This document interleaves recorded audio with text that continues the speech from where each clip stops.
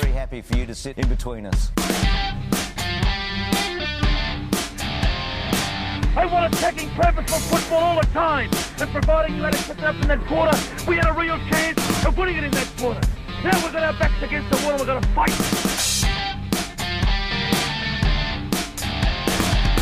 Absolutely nailed it. And it's not there. People are like, oh, fuck it. So every Tuesday we have an AFL podcast up.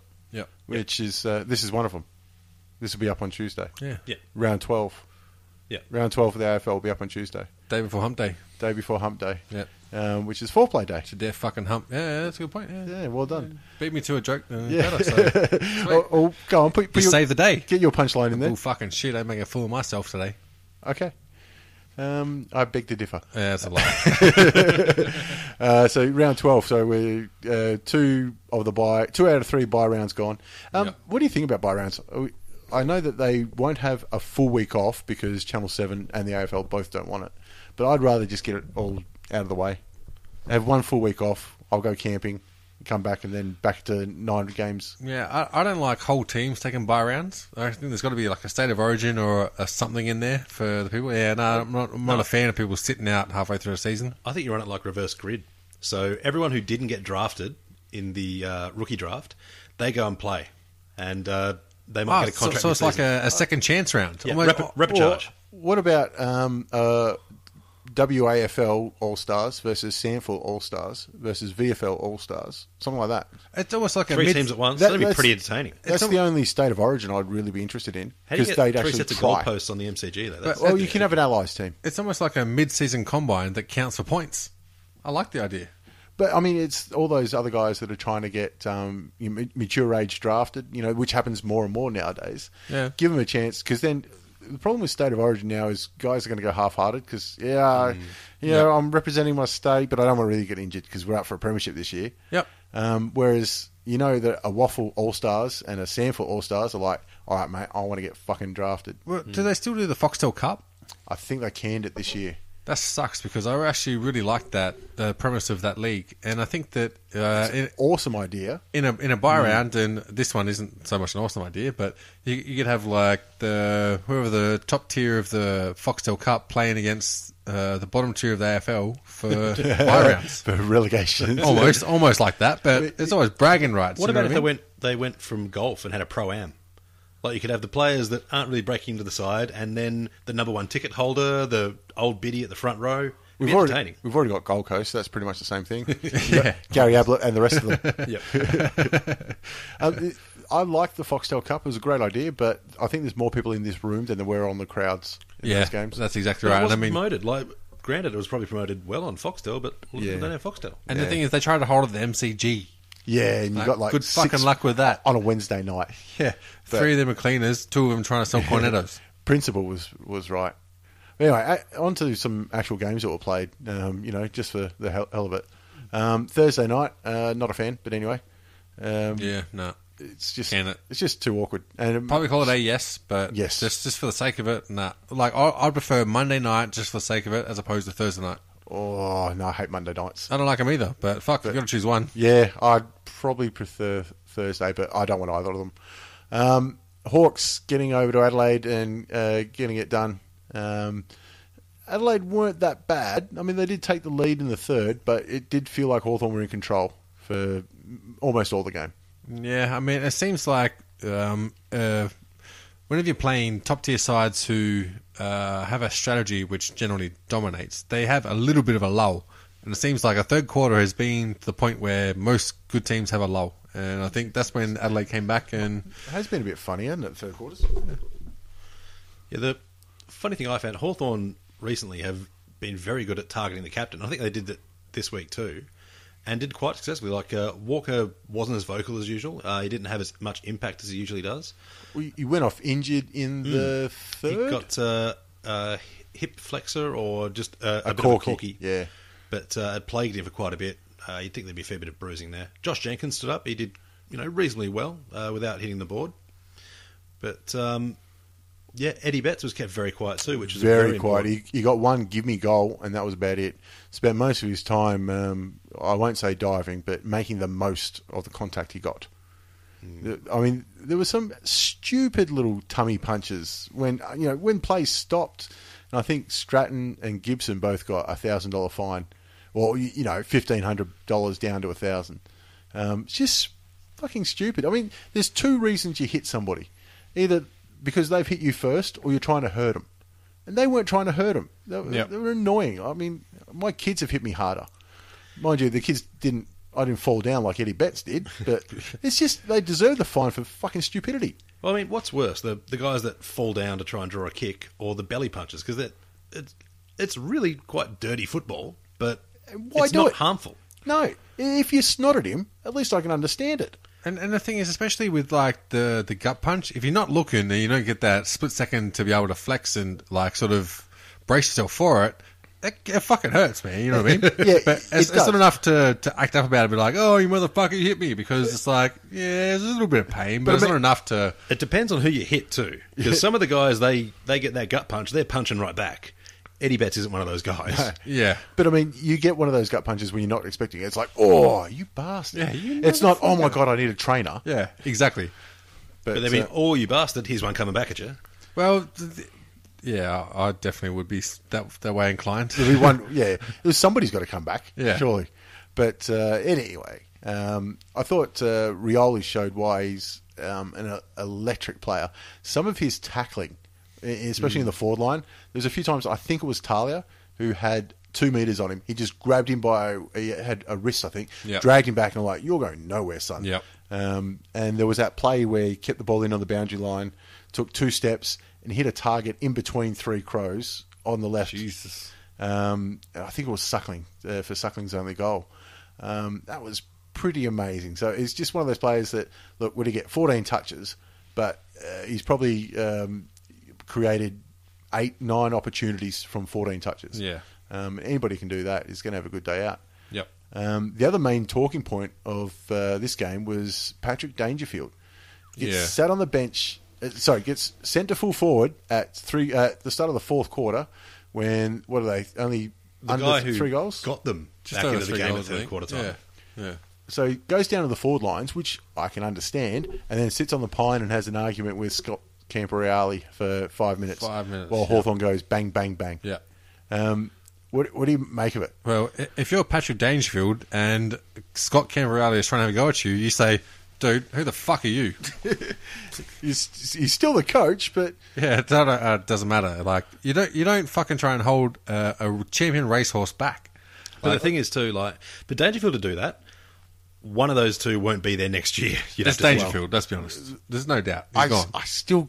1.4 million is the number's been thrown around. It's a lot of fucking coin. I can't see him in different colours next year, but. Well, it depends on who's throwing the money at him too, because the rumour is Geelong, and I think it's more than a rumour. So the rumour is matched though. That's the big rumour that Adelaide might match it. Did they match it and put him into the draft? The question is, who's closer to a premiership, Geelong or Adelaide? Well, after the weekend, you'd have to say Adelaide. You probably would. Yeah, but you chuck Dangerfield in that Geelong side, it makes a big fucking difference. I tell you what, there's a lot of teams. I reckon there's about 12 teams you can throw Dangerfield in, and all of a sudden, and look, Geelong ain't far off. You chuck Dangerfield in that midfield, you free up a lot of forward pushing players. What if Ablett doesn't come back? All of a sudden they're like, you want to fill out this? Well, I tell you what, you put Dangerfield in that midfield, all of a sudden Selwood gets a lot of space, doesn't he? Yep, exactly right. And you think about the pressure they've got with injuries. Like, it takes a lot of relief on a lot of key it's not much, it's filling in gaps with people who they put forward, because usually they're a running team and they can spread wide and push forward. Dangerfield opens that up. I often wonder how Selwood keeps going. I mean, exsanguination alone, he's had more blood on the field and on Guernseys than most people have got in their body. I'm surprised Red Cross or the blood drive hasn't sponsored him. Like, they really should get on that. But I mean, the other thing about Dangerfield, and I think it was Finey on the weekend on SEN saying, he was, I thought, the best player for him regardless. Yeah, by but far. his kicking efficiency was 60%. Yeah. I didn't notice it watching the game. Obviously, I'm biased when I'm watching the game, but I didn't notice it. But he was saying how he butchered the ball was doing Adelaide as much harm as it was good. I think that's going a little bit too far, but 60% is not good. I think a lot of that's from clearances, because he's kicking from a clearance, he's under pressure, he's getting tackled, so you're going to make the occasional clanger, or it'll be a kick that, there's no real advantage to you. But the advantage is that it's in your forward half, so all teams do it. You look at the best ball getter on AFL tables for each team, and they'll have the most clangers as well. Yeah, well, look, what I was going to say was in line with that as well. It's that when you're getting clearances, you're under pressure, you just kick the ball forward, and that's your advantage. But it might go straight to the player, and so that's looked at as a kick that's not to advantage. But the thing is, in that situation, that's the only option you had, and that's the best option you have, and you take that option. That's got to count for something. Where it goes, I mean, that sucks, but there was no hand pass available. There was nothing else you needed to do. You get the ball forward. That's got to count for something. So I'm basing this on nothing that I've reviewed and said, well, 2 of these were fucking in this category and 5 weren't. But we don't go for facts. We go factually close enough. Yeah. So that's a fact. Yep. Rory Laird, the young player for Adelaide, signed on, I think, today for another 3 years.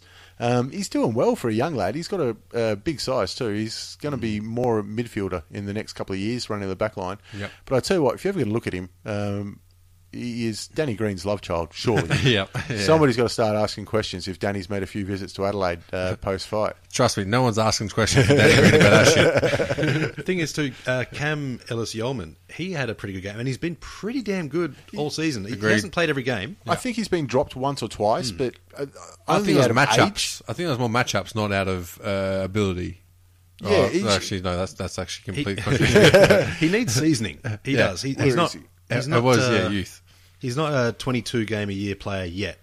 It's his first year, isn't it? Or Yeah. second year? No, I think it's his first proper year. Yeah, he is going to be something special. Yeah. I think so. If he picks up the pace of the game a little bit, it reminds me actually of Josh Kennedy, not the full forward one, the one that plays for Sydney now. Yeah. He was very similar and similar paced, similar sized when he was at Hawthorn, and we couldn't hang on to him, and he turned into a champion. So I think big things for him as well. See, he reminds me of Elliot Yao out of West Coast. Yeah. That same Yeah. player. That's where I think he should look at how he's developed and sort of go down that track. He's creative, but he's solid.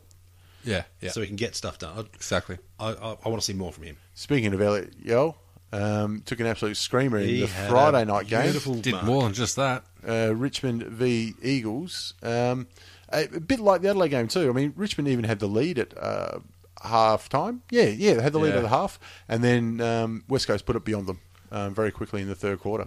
In my opinion, I think Dustin Martin flattered the score for Richmond.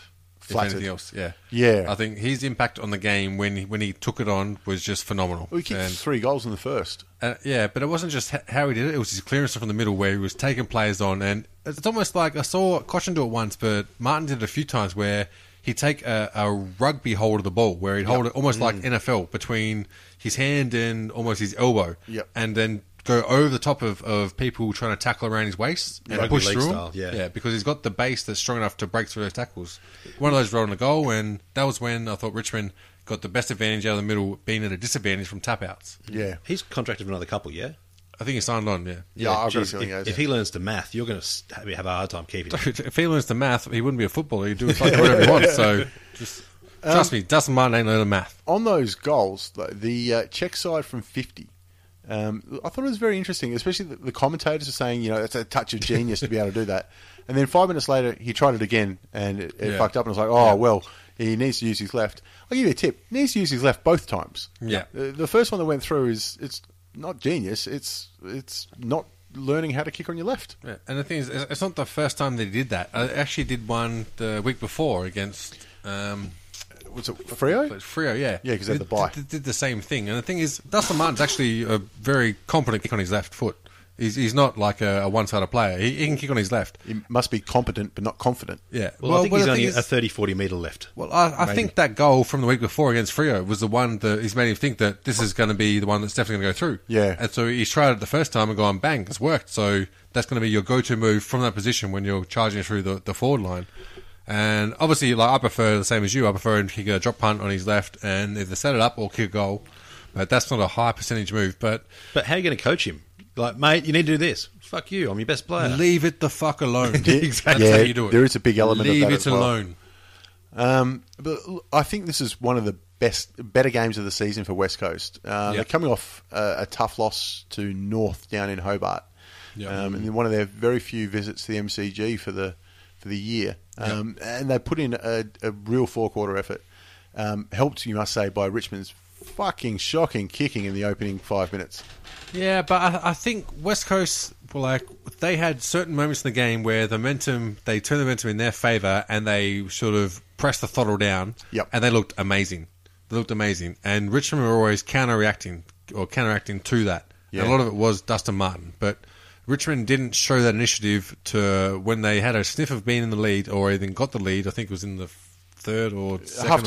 Half-time. Yeah. They didn't do what West Coast did when they were being aggressive. Yeah. Richmond were always reactive. And look, I think West Coast were just too good. At the end of the day, they were just too good. But Richmond, I think they can't be too disappointed in the effort that they did because they didn't give up. I think hit-outs is the main thing that smashed you. Like, if you don't get first use of the ball, it makes it so much harder. Yeah. We saw that especially in the North GWS game. Yeah. But here too, I think it was mid-40s to 20, so you're getting... 46 to 25, yeah. So you're getting almost double the opportunities to your players for first use. That's it. But I think that also has to go to credit to West Coast midfield as well, who actually picked them up and got the clearances because we had the same disadvantage against Sandilands the week before with Freo, and we still managed to knock them off. So Gaff, Pritis, Maston, Shuey. Maston was awesome. Maston was amazing across half back and pushing forward. Like it was pretty much the dominator from full back to centre forward. Yeah, but they got decent contribution from their second strings too, like Darling, Lacroix. Yeah. They all got in and got nice little goals. Darling especially. But I mean that midfield. Pritis gets a lot of the credit. He's obviously the reigning Brownlow medalist. But that's such an even-keeled midfield. Like, if you stop one or two of them, you're not going to tag them. Yeah. But if you can beat them, in a matchup, you still got three or four others that are really strong driving players that run both ways. Well, it's the way West Coast has been built for a long time. Like even back in the day, you'd tag midfield, Judd, but then you got Cousins, you got Kerr, you got all these other guys, and they're a solid midfield. I think it was Matt Rose's first game back too, so he's only going to get better. And Jerry McGovern holding down the back line. So that's not a certain.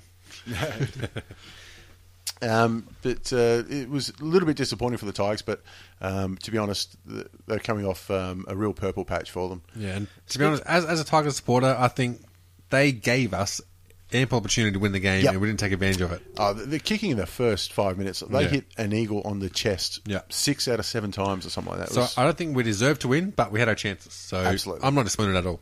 Speaking of purple patches, what's with the purple detailing on the Guernsey? It was the Somebody and Madeline Foundation. Alana and Madeline, yeah. Violence against kids or something like that. Which at a Richmond game, they've been murdering their kids for ages. I don't know if it's don't know where I was going with that one. Madeline, I thought it was cancer. Madeline was Jack Rewalt's cousin. No, that's coming up. That's really? Yeah, that's not. Oh, okay, that's my mistake. It's a different one. But I know that's Maddie. But the thing is, we have to sack our research. Madeline, I thought. Anyway, I thought that when they mentioned that they had purple on the Guernseys, they're going to sell them afterwards. I wasn't sure if they were selling the purple seams or the whole fucking Guernseys. Pretty sure it's a whole Guernsey. I would think so, because I mean, if shit's that tight that you've got to sell the seams, not taking the rest of fucking Guernsey. Take the seams, but that's it. Stitch these bastards back up. Yeah, we're in some fucking trouble. Now, if you got 6 out of 6 tipping this week, you're cheating. Or you're rich. No, there's nobody got 6 out of 6. You could have been ambitious and picked Carlton. You could have been ambitious and picked Melbourne.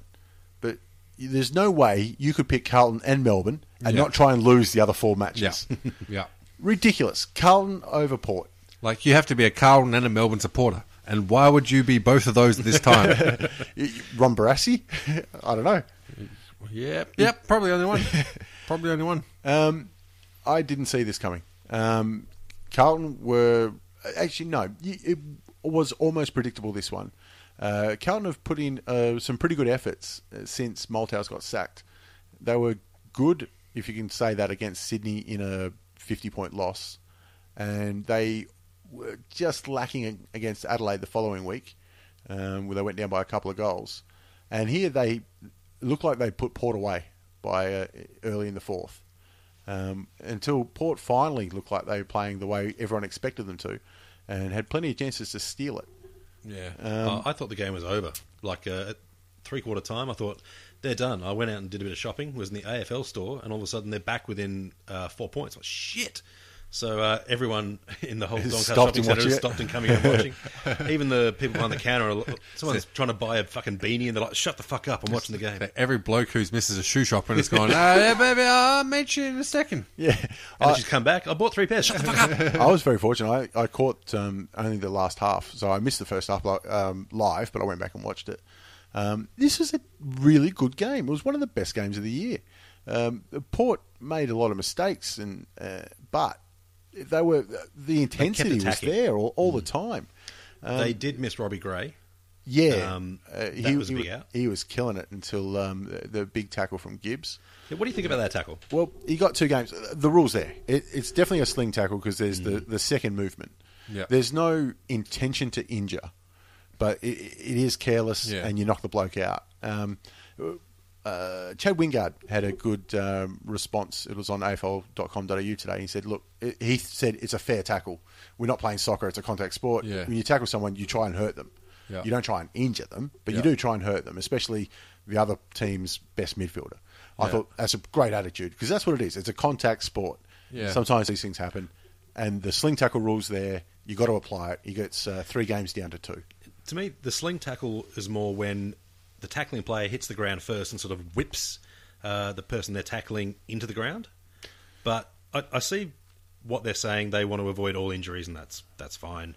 It's But just it did seem that second Robbie movement. Gray didn't really protect himself either. His arms are pinned. His arms are pinned, so but you can Yeah. still sort of shrug your head in, anticipate the impact a bit. And it seemed like he just ragdolled. But the already rules are that you can't sling tackle, so Yeah. you Yeah. can't assume Yeah. to protect yourself against something that's illegal because that it's- defies the point of having rules. But from what I think that it's a sling tackle, but it's part of the game. You know what I mean? Like, Yeah, I mean, the rule's been there for a few years now. and the only thing I can sort of defend that sort of penalty is that, like, the rule has been there for a fair few years, and there's no advantage from slinging him to the ground as opposed to just dropping when you've got a hold of him in Exactly that right. situation. Yeah, It's letting people know with So- authority. Look, there's bunches of sling tackles all the time, and they never even get paid a free kick. Yeah, but I think Well, that's the point, though. This one didn't get paid a free kick either. Yeah. I think it's a big difference where you watch the game and when you've played the game. Yeah. Where when you grab someone and your whole intention is to stop them from doing anything, it's aggression. It's just out and out aggression. And what you do, you grab them, you put them to the ground, and that's what you do because that Yeah. stops them from doing I mean, anything with it. that tackle to me was no worse than one Burgoyne does every week. Difference being that the guy ended up getting knocked out. Difference in Bergen doesn't tackle every week. No, he had He had a tackle last week, did he? yeah, but it was. I think the guy giving the ball away about 3 seconds beforehand. But Oh, it was a runner. Let's check it out. Looking at Burgoyne, had 5 tackles. So there you go. You did have some. Which reminds me that Don Concisi on Twitter had a ripper. He said it's only taken Bryce Gibbs 9 years to lay a tackle. Well done. Which I thought was brilliant. It's a veteran move. Look, it's that double movement. You can take him to the ground without that slinging motion. Yeah. But the rules, it's just like when you go for a bump and you happen to catch him head high, Yeah. you're going to get games. There's not malice. It's not a contact or anything like that. Yeah. But The rules there. I think the bump's different. I think if your primary goal is the ball, that should be an out of jail free card. If absolutely your primary goal is the ball, with a tackle it's a bit different because you're in control of the ball and the player. But having said, I think this should have been more a fine than games. But that's just my opinion. Yeah. It seems like Gray's going to turn up next week. He was back on the bench and he was fine. And Week after they got the bye, don't they? yeah, you're right. They do have the bye, but I reckon if they were playing this week, he'd probably be back out there. Yeah. See, my opinion is the bump or the shirt front should be the last piece of aggression we leave in AFL. You can change whatever you want, but those one things, man, that's You got to tackle. I Got to think be able to tackle. Defenders need to be able to intimidate their opposition, and these days they do it with a bit of a stomach slap, bit of hand to the back of the head as a spoil. Shirt Back in front. the day, you used to be able to shirt front people. Like Byron Pickett was the biggest one I remember seeing. He was the fucking cheapest scared. one. He wasn't the biggest one. He was the cheapest one. There were many people that did bigger ones, but that person saw them coming and braced themselves. I tell you what, I don't know if those two things are mutually exclusive, though. This is true. Speaking of tackles, Patrick Cripps was the leading possession getter and the leading tackler. He for had a Carlton. blinder. He had an absolute blinder. Or it mean he wasted all his handballs and then just had to tackle someone straight after. So he what- was brilliant. What do you reckon happens now? Do you think Cripps is like, thanks, Juddy? He has had 22 handballs, so I reckon you could probably assume that touch over half of them went to the opposition. He had to tackle the cunt straight after. No, he was brilliant. He was breaking the lines. There was at the death when the game was on the line, he was the one that was keeping the ball in and kicking it forward into the Carlton 50. It was a very matured, balanced effort from him all day from a first-year player. It's looking like he I had can't this, see how he doesn't get 3 votes. It's looking like in the Carlton team he had the second most hit-outs as well. Yeah, going third man up a lot. Pretty fucking random. Did everything but play full forward. Well, third mouse hit outs. There you go. Cruiser and Wood, who both didn't really set the world on fire, with Matthew Lobb rucking by himself, getting 40 odd. Yep. But yeah, I mean, being that third man up is quite a few times, to break the congestion. Well, because especially kicking 0 goals and 0 points, so you're not doing the forward line where you set your ruckman back in case you get a quick kick out. Look, I think you're right. He gets 3 Brownlow votes on this one. And I think he's got one hand on the Rising Star for the year. He's already got a nomination, so we're going to get nominated. Spectacular Rising Stars this year, though. I think he's the absolute front runner for me at the minute. I'm going Hogan. Yeah, I mean, Carlton really missing Judd at the moment, you'd say. And Malthouse. They found what their problem was. Get rid of the coaching record. Carlton really fucking missing talent at the moment. They're showing stuff, though. Like, this was a great win. They had endeavour. You'd almost rather the fact they had to fight off a resurgent Port Adelaide, unless you're a Carlton supporter, in which case you'd rather they win by 20 goals. But I don't think they're that picky at the minute. Yeah, they take what they can get. But to be able to hold off a team that many were, including myself, thinking they were premiership contenders at the start of the year, they did brilliantly. They were sensible with the ball. They managed to ice the clock nicely. I even thought up to the last few seconds that Port might be able to get a sneaky one, but that one turnover, that shitty kick from the middle when they were running forward. Kane Mitchell it was. Yep. Went nowhere, that kick. One of the things that cost them the game. But cost them a chance to win the game. It was the most frustrating one, I dare say. He would have got a lot of swear words directed at him by the Port crowd. Especially somebody that's just tried to get his way back into the side. There's not many people that don't get a lot of swear words from the Port Adelaide crowd. No matter where you are. Look, it'd be amiss not to mention the umpiring in the game. The free kicks were something like 24-10. Yeah, 24-10. And if you're within, say, 100 metres of a Port Adelaide supporter in the last 4 days, you've heard about the umpiring. I could not care less. No. There was maybe, let's say, 3 or 4 bad decisions. A bunch that in super slow-mo, you can say, should have gone Port's way. And a bunch of 50-50s that they didn't get. And this was in Adelaide Oval, yeah? No, it was at the MCG. MCG, The big one, though, was that callback, where the umpiring controls called a mark, and the other guy's gone, no, it was touched, and so they've gone ball up. It's the correct decision. Yeah, it's the proper result of the decision, but the correct decision would have been play on. Yeah. Which he would have been tackled immediately. Most likely it would have been a ball up anyway. I'm saying that would have been, by the percentages, that's what would have happened. I got no problem with that. They called it right. The crowd was not massive, but geez, they were loud. It would have been hard to hear that touch, but you could see it was clearly touched. Kay Simpson said, I nearly marked it, which is just even having a bit of fun, I think. And the other one... Well, if it's so hard to hear, though, do you reckon they should just mic the umpires up to each other? They are mic'd up to each other. Well, then how the fuck can they not hear? Because he didn't yell touched. He knew it was touched, though, because he could see it. He wasn't the controlling umpire. The controlling umpire called a mark. The other one went, no, it's touched, mate. And that's when he stopped it and called it touched. I don't think you could overrule the controlling umpire. Well, if they marked the crowd, then they'd be able to tell him. The 3 umpires can each overrule each other. Or what happens then? They end up with a split decision. One of them makes the call. One of them goes, okay, it's that. Overruled. Pretty much. Or they just go, well, we can't decide, it's a ball up. But, look, it was the right decision at the end of the time. And the other one where... It was the right one from a wrong one. The other one where the umpire marked it. That umpire who marked it did absolutely nothing wrong. He had no choice. Let him have a kick. Fucking hell. If all things being square, you should have gone, okay, look, it's a free kick. You've kicked it to me. Just take it again. But that's not the rule. I don't think it's a fucking mark, and you let the umpire take that fucking kick. If you're the bloke on Casbolt, do you go, mate, that's how it's fucking done? Well...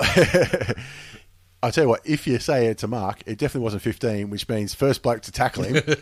Hey, play it where it lays. Play it where it lays. You reckon Gray got knocked out? Jeez, you imagine him trying to go after the ump for that one. Geez, McMillan from North would have been loving an even up. Say, if it was Razor Ray, good fucking luck, mate. He would have been shaping up saying, come on. He would have been off. Yeah, the problem is the rest of the crowd have been on it He's too. been waiting his whole life for this moment. So yeah, I'm sick of hearing them complaining about the umps, and I'm sick of people saying we're not blaming the umps, but So oh, what the fucking umps? Sick of Port Adelaide, is what you're saying. Yeah, pretty much. fuck And the other thing I'll say about this was the commentators get a lot of shit, but goddamn, Eddie Maguire made this exciting. He didn't need to make it any more exciting than it He was. nearly gave himself a coronary. He was brilliant. I was really wrapped up into it because it was a really exciting match, and he added to it, which you don't give Eddie compliments very often. So Fair call. fair call when they're there. He had the good coke that day. He was loving life. He must have. He was in Port Adelaide, that's why. He was in MCG. If you've been listening to our podcast, Port Adelaide are the ones they got the hookups. We have said that before. You have to go back through the archives if you want to find out where it was. I remember it when it was. Allegedly. Too. Allegedly, you saw it allegedly with your own eyes. Yeah, allegedly. On to the Saturday twilight game. Giants getting a bit of a caning from the Kangaroos. To be honest, it could have been a lot worse. It looked like it was going to be a lot worse. I called it a 10-goal win in the preview. The amount of times that North kicked straight to Callum Ward because he was double-teaming Drew Petrie. He's a good player. Ward's a great player. Well, why wouldn't you pass it to a good player? Yeah, the problem is he's on the other fucking team. Oh. But it could have been 20 goals. Goldstein, he had the ball on a string. So he's playing seconds next week, is what you're saying. Yeah, probably. 80 hit-outs. The lazy 80 hit-outs. So We've had the record broken 3 times this year. Sandlin's got it twice. It was Dempsey's record from 1982. or something like that, yeah. Sandlin gets it twice, and then 80 hit-outs. Like 69 stands for 25 years, 35 years. Yeah, but what the fuck was Jack Zeeble thinking grabbing 2? Well, He was being a cheeky little well, I fuck. tell you what, between Todd and Jack, they've got the ruck duo record. Unfortunately, Benny Brown's chipped in with 7, so he beats him. Would you reckon Jack Zeebel's just going to sledge other guy like Nat Nui, Sandlin and everything? It's like, I'm part of the ruck leading trio. It's a bit like the points record in the NHL. Yeah. Like Wayne Gretzky and his brother hold the record. Really? And his brother, I don't think he scored any. one? But as a brother duo, they own the record. Or he might have 5 or something like that. I don't know. Look, it should have been 20. It was a 20 tough goals. day for Lob. First gamer. Mumford has probably been... Well, if you're talking All-Australian ruckman, Mumford, Sandlins and Goldstein are the ones you're talking about. Absolutely. Whichever one misses out, he'd be hard done by. But he's out for the season with an ankle. I think all Australian selectors have been lucky that one of them's is finished because it makes this decision a little bit easier now. Well, yeah, you'd have to think you'd probably pick Sandlins because Freo's probably going to win the flag. But Goldstein would be on your interchange bench. Yeah, probably now you can say both of them should be in there. They both earned it. That's for sure. What else went on with this game, really? It was, Giants were always going to struggle with the massive outs that they had. Cam McCarthy stood up still. He was up and about a little bit, but with limited ball up forward, he's always going to struggle for opportunities. I thought James Stewart played all right, but again, a bit of a quiet one. Well, a big one for me was Ben Jacobs coming back into the side, having been omitted, and got the job on Shield and pretty much wore him like a glove. He did really well. Did very well. Dylan Shield had 11 touches. And Shield, he's a superstar. He's been averaging, I think, around the 26, 27 mark this year. And I said he'd probably have close to a dozen Brownlow votes at this stage. Yeah. And the thing is, he's standing out in that GWS side as well. So you look at him to, no one's, I think, going to touch Fife, but he'll be in that second pack. Yeah, absolutely. If Fife decides to get a sneaky one in and cop a week later on in the year, it'll open up that betting market. Yeah. But look, and Benny Jacobs had to do something like that to keep his place in the side. Well, he only just got back in. And there's still Grimer, Wells, a couple of other blokes looking to come back in. Yeah. Kane Turner's still sitting out. So he had to really do something to stamp his authority on it, and couldn't ask for much more. Keeping Shield at 11 possessions, that's brilliant. It's kind of a idea of how the team's going when Wake kicks 3 as well and has 17 touches. Yeah. And when Heath Shaw is the highest disposal for the opposite team. I thought Shaw did brilliantly. back line, You know your forward lines are getting plenty of it. He's had a good couple of weeks, actually. But Shaw played really well. He was very smart with the ball. Yeah, but if he's getting the ball, it means his team ain't down the doing back. fucking a good job. Very true. But also, little Nahas. Nahas. He probably could have kicked another couple. He ended up with 4, I believe. I think 3 of them were from the goal line, basically. Yeah. We had a couple of snaps that were pretty dumb. But, That's Nahas. well, Yep. That's what you get. you get 4 from him. He's done his job. Absolutely. Any forward who kicks 4, let alone a small forward. And Higgins, even though Higgins and Waite had the same amount of possessions, I thought Higgins was much classier with the ball. He's having a real purple patch at the moment. He's having a good year since coming over to the Kangaroos. Very good pickup. Boomer goes in with a lazy 28. Lazy 28, just lazily working his way up to the 400. 5 handballs to himself. There were a few back and forths. It could be pretty interesting. You'd have to say he's going to play next year. Absolutely. I think he's going to get Tuck's record. I think he's just signed up like a 4-year contract or something. But I think it was Ferrito on the radio during the week saying that with Harvey, he rarely misses a session, which it really pisses him off because he's 4 years younger and he wants to miss a session every now and then. But he can't do it if the old man's still going around. So he might be still going around when the Fritos done He too. probably still picks him up to go there as well. So like, It says something for his... I can imagine Harvey calling Frito and asking for a ride because Harvey would be too tight to to pay for the fuel. pay for the fuel. We'll pick it up. Look, North Melbourne look a lot different with Nicky Del Santo in the side. A smart ball user and that little bit of class across halfback that they've been missing. Every team loves a guy that's fantastic by hand or foot within 40 metres. Nicky Dowd doesn't waste many possessions. He sees the game so well. He will be a brilliant coach one day. Zeeble had a bit of a quiet one, as you can see, with 26 touches. But he wasn't as impactful as he has been in the past. But he didn't really need to be. So that was kind of fortunate. Bunch of players didn't do much, but when your team's I guess so. solid, you don't really need to. They blew it out of the water in the first quarter. When they kicked I think they kicked 4 or 5, like really quick. Yeah. And it looked like they were going to walk it in. Well, they kicked 2 in the first minute, I think it was. Yeah, it was. Well, if you look at quarters 2 and 3, if that had been the whole game, you would have ended with, the North Melbourne's finishing with the pretty much same margin they started with, yeah? You're very close. It looked like it could have been an absolute walkover, and we're talking, 140 points. Yeah. But to their credit, the Giants were able to arrest it a little bit. If they kicked a little bit straighter, it might have been a little bit closer. But at the end of the day, North were in front enough and never in trouble. Never in trouble. On to the other, shall we say, hard to watch game.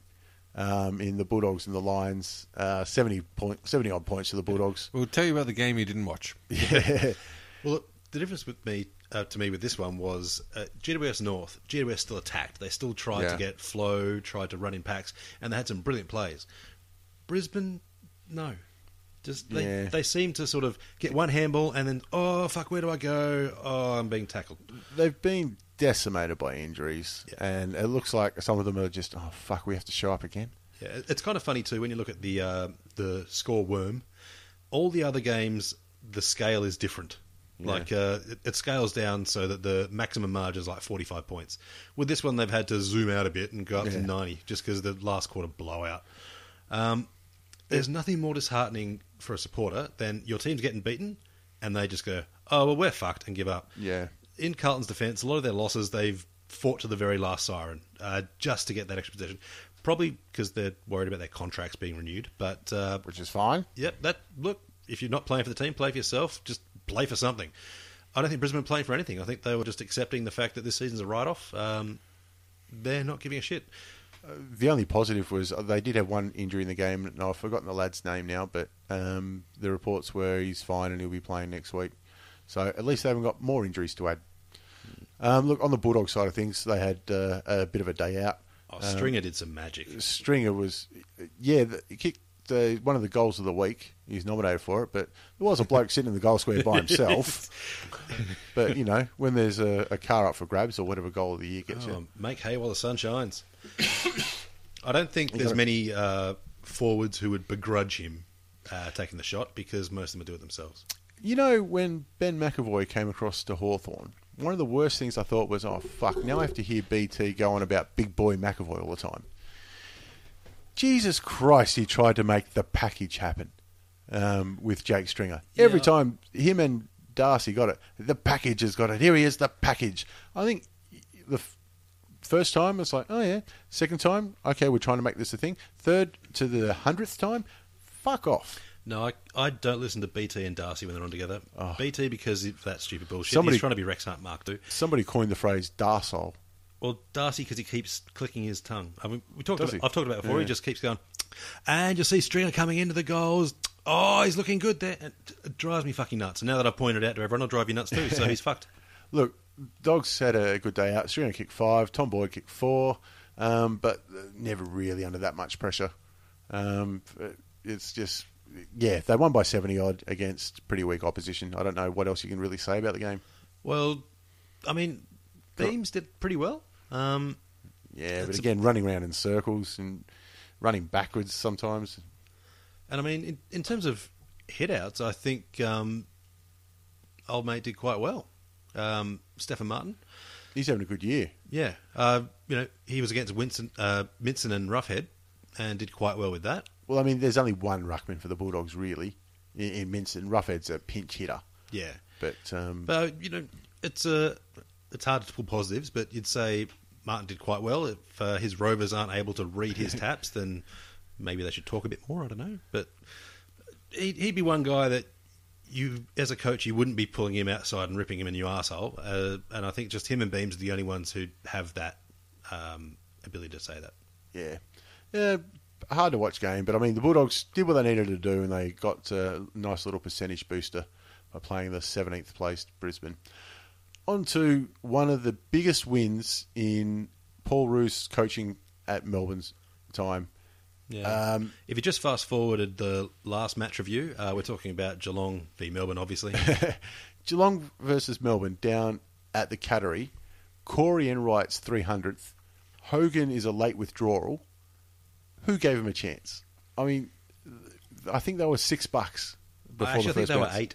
8 At the opening bounce. Once. Just for that, they were 8. Probably, yeah. I was just gonna say, it might have been higher than the 6 I thought it was. And I would have given you 10s. Once Hogan got out.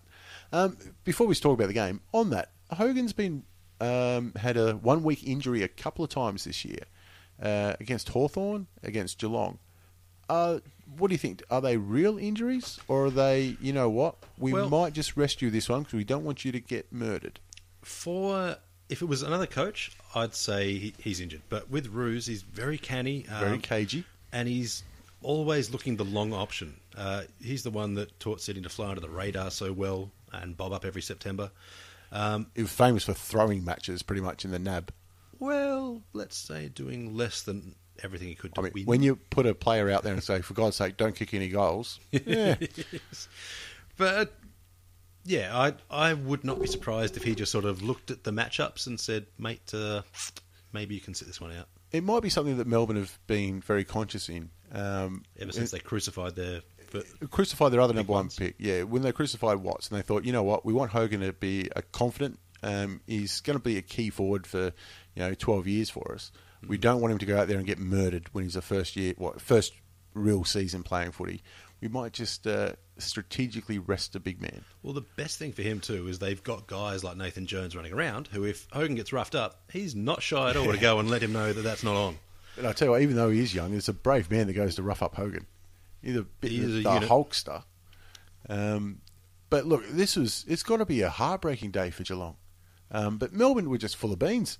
They got out to a bit of an early lead. I think they surprised themselves. Yeah, they were all up and about it. Bernie Vince is having the season of his career. He was playing tagger against Dangerfield in the Adelaide game where they nearly got up. Well, they did get up that game. I can't remember now. And now he's gone out and had 38 touches. And that's not the first time this year he's had high 30s.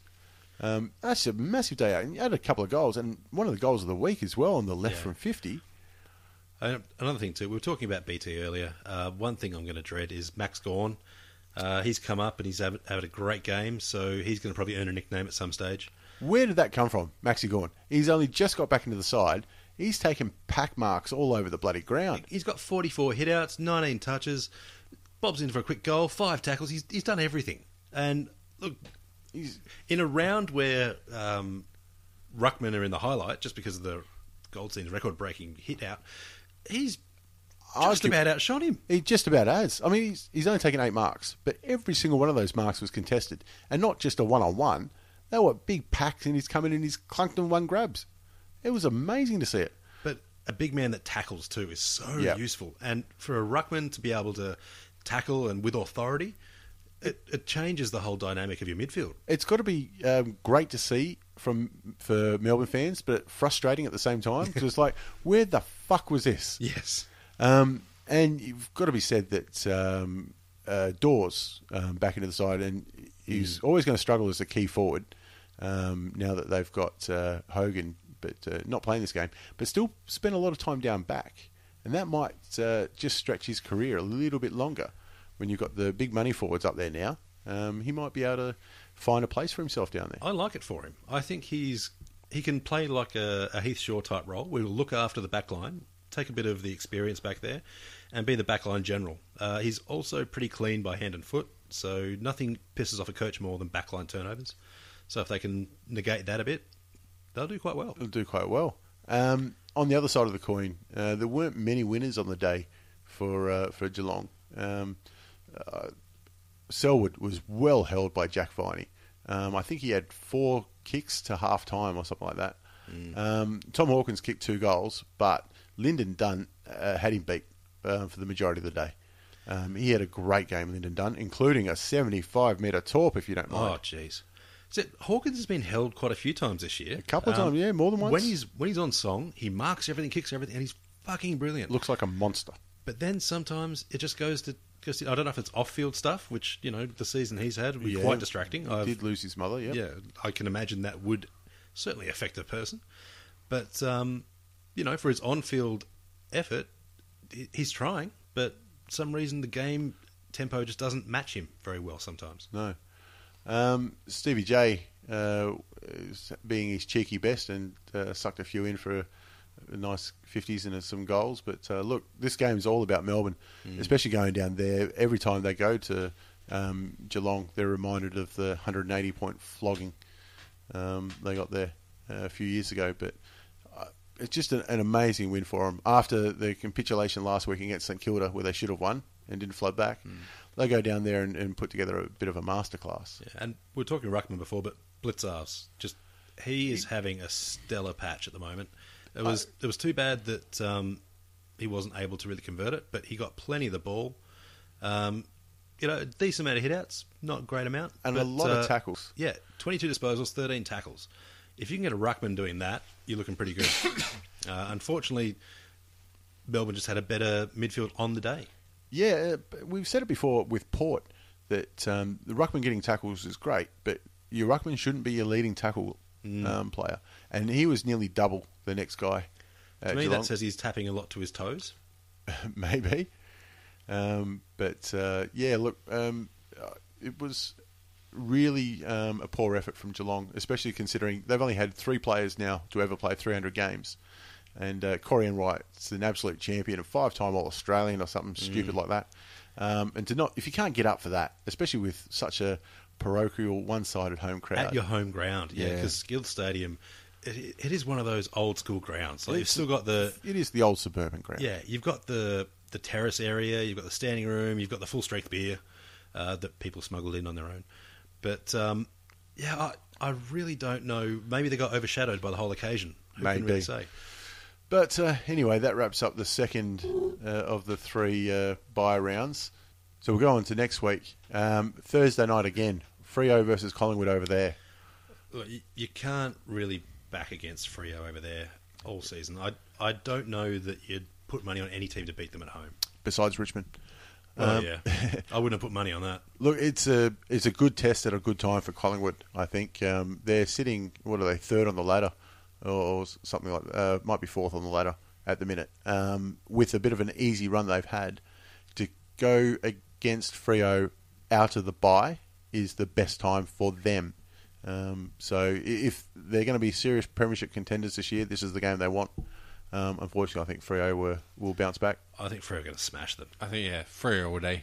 What does DS actually stand for? What's their fucking stadium called these days? Domain? I think. Domain Stadium. All right, there you go. Yeah, they're supposed to be playing at the new one in 2 or 3 years, I think, if the AFL and the WA government can ever get together and sort it out. Sydney, Richmond at the SCG Friday night. Well, again, same story. You can't confidently tip against Sydney at home, but again, Richmond have made a nice habit. Is anyone playing their 200th, 300th or anything like that? Unfortunately, I don't think so. Anyone debuting at least first? Probably Take that might be milestone. a few debuts. Someone's birthday? I don't know. Mrs. Birthday? No, we'll knock them off afterwards. I think someone's got a kid coming. Hawthorn Essendon at the MCG Saturday afternoon. Essendon, unfortunately, Bell Chambers and Collier both stress fractures in their feet, are going to miss the rest of the season. Coming out of the bye, Essendon, whereas Hawthorn's got a 8 or a 9 day break. Hawthorn coming out of, was it 2 premierships? Yes, 3 coming out premierships, two, yeah. Good luck, Essendon. Coming out of 2 years suspension, potentially. Look, Essendon coming out of a come down. Essendon beat them in round 2, so Hawthorn, you think, might be looking for a bit of revenge here. Yeah, so that's subsidiary, just little supplements in the system at that time. Residual. Yeah. I can't tip Essendon, but it wouldn't surprise me if they had a nice little purple patch in the middle of the game. But I still think they'll get whooped. Brisbane, Adelaide up at the Gabba. Adelaide for me. I think it could get ugly. Yeah, probably Adelaide. Adelaide will want to make a statement. I want Brisbane to do better, but Brisbane and Adelaide match up quite similarly. But Adelaide match up every position better, I think. Look, I think it could be a shootout. I hope think so. Adelaide will win that shootout. By a lot. Walker should be back in, and Eddie Betts, after a very quiet week, he'll pick up half a dozen. Yeah, and let's be honest, neither team are known for defence. No, Brisbane aren't known for offence or I'm fine with it. anything It might else. at least be a moderately interesting game to watch. Well, I know Brisbane have got the midfield that's probably at the advantage of the Crows. They're just very shallow. Nothing else, beyond though. there. That's the thing. They have the potential advantage. They're not living up to that potential lately. Yeah, exactly. It'd be interesting if Reigns plays and they try and put him on Dangerfield.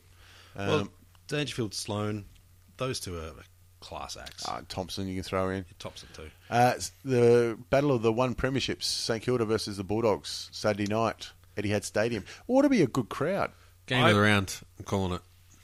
I reckon Bulldogs are going to just really try and stamp on this because they want to belt the piss out of St Kilda. St Kilda, though, their list management has been quite good. They're the only team without an injury. Really? They've got a clean injury list? Clean. They've got a couple of guys up for test. Yep. The only other team that could say that is Hawthorn. They've only got one injury at the moment. I think that's a test as well. We got Matt Spanger, who played... He was in VFL. Played VFL, yeah. And had a great game too. And we got a few that are still working their way through the VFL, but they're able to be picked. Yeah. They're fit. We're very close to full strength. And then you look at some of the sides who've got just shit tons. The last time these two met earlier in the year, Bulldogs got out to a 50-point lead or something ridiculous, and St Kilda pegged them back. They did. I think it was by a couple of points, wasn't it? Yeah, very close. Massive finish. I can see the same thing happening. I think Bulldogs will still be too classy, but I wouldn't be surprised if St Kilda have a nice run towards the end. See, I'm picking this as the first draw of the season, and I'm using that on the proviso that there hasn't already been a draw because I haven't actually researched this. No, you're correct. There hasn't been a draw yet this year, but well, I tell you what, it could go first that way. draw. Bulldogs will find it much harder against St Kilda than they did against Brisbane. Now that we've said that, Western Bulldogs probably hidden by 20. And Carlton versus Gold Coast on Sunday, and it could be the return of G. Ablett. Yeah. That will be the only thing that Gold Coast would be able to celebrate, I think, because Carlton are up and about. They've got raging fucking anger boners. They're going to be loving life at the moment. They've got their win. They earned it. They've been playing good. As a person with a very deep voice, I'm hired all the time for advertising campaigns. But a deep voice doesn't sell B2B, and advertising on the wrong platform doesn't sell B2B either. That's why if you're a B2B marketer, you should use LinkedIn ads. LinkedIn has the targeting capabilities to help you reach the world's largest professional audience.